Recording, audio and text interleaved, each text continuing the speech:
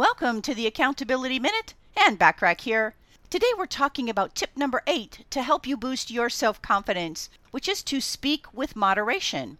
People who lack self-esteem often speak quickly to get the words out, so they don't waste others' valuable time, so they think. Do yourself some justice and speak with moderation of speed and moderation of tone. People will listen and will respect you even more.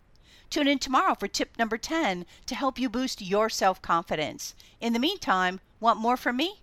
Well, subscribe to my Business Success Tips and Resources blog by going to accountabilitycoach.com/blog. I appreciate you listening.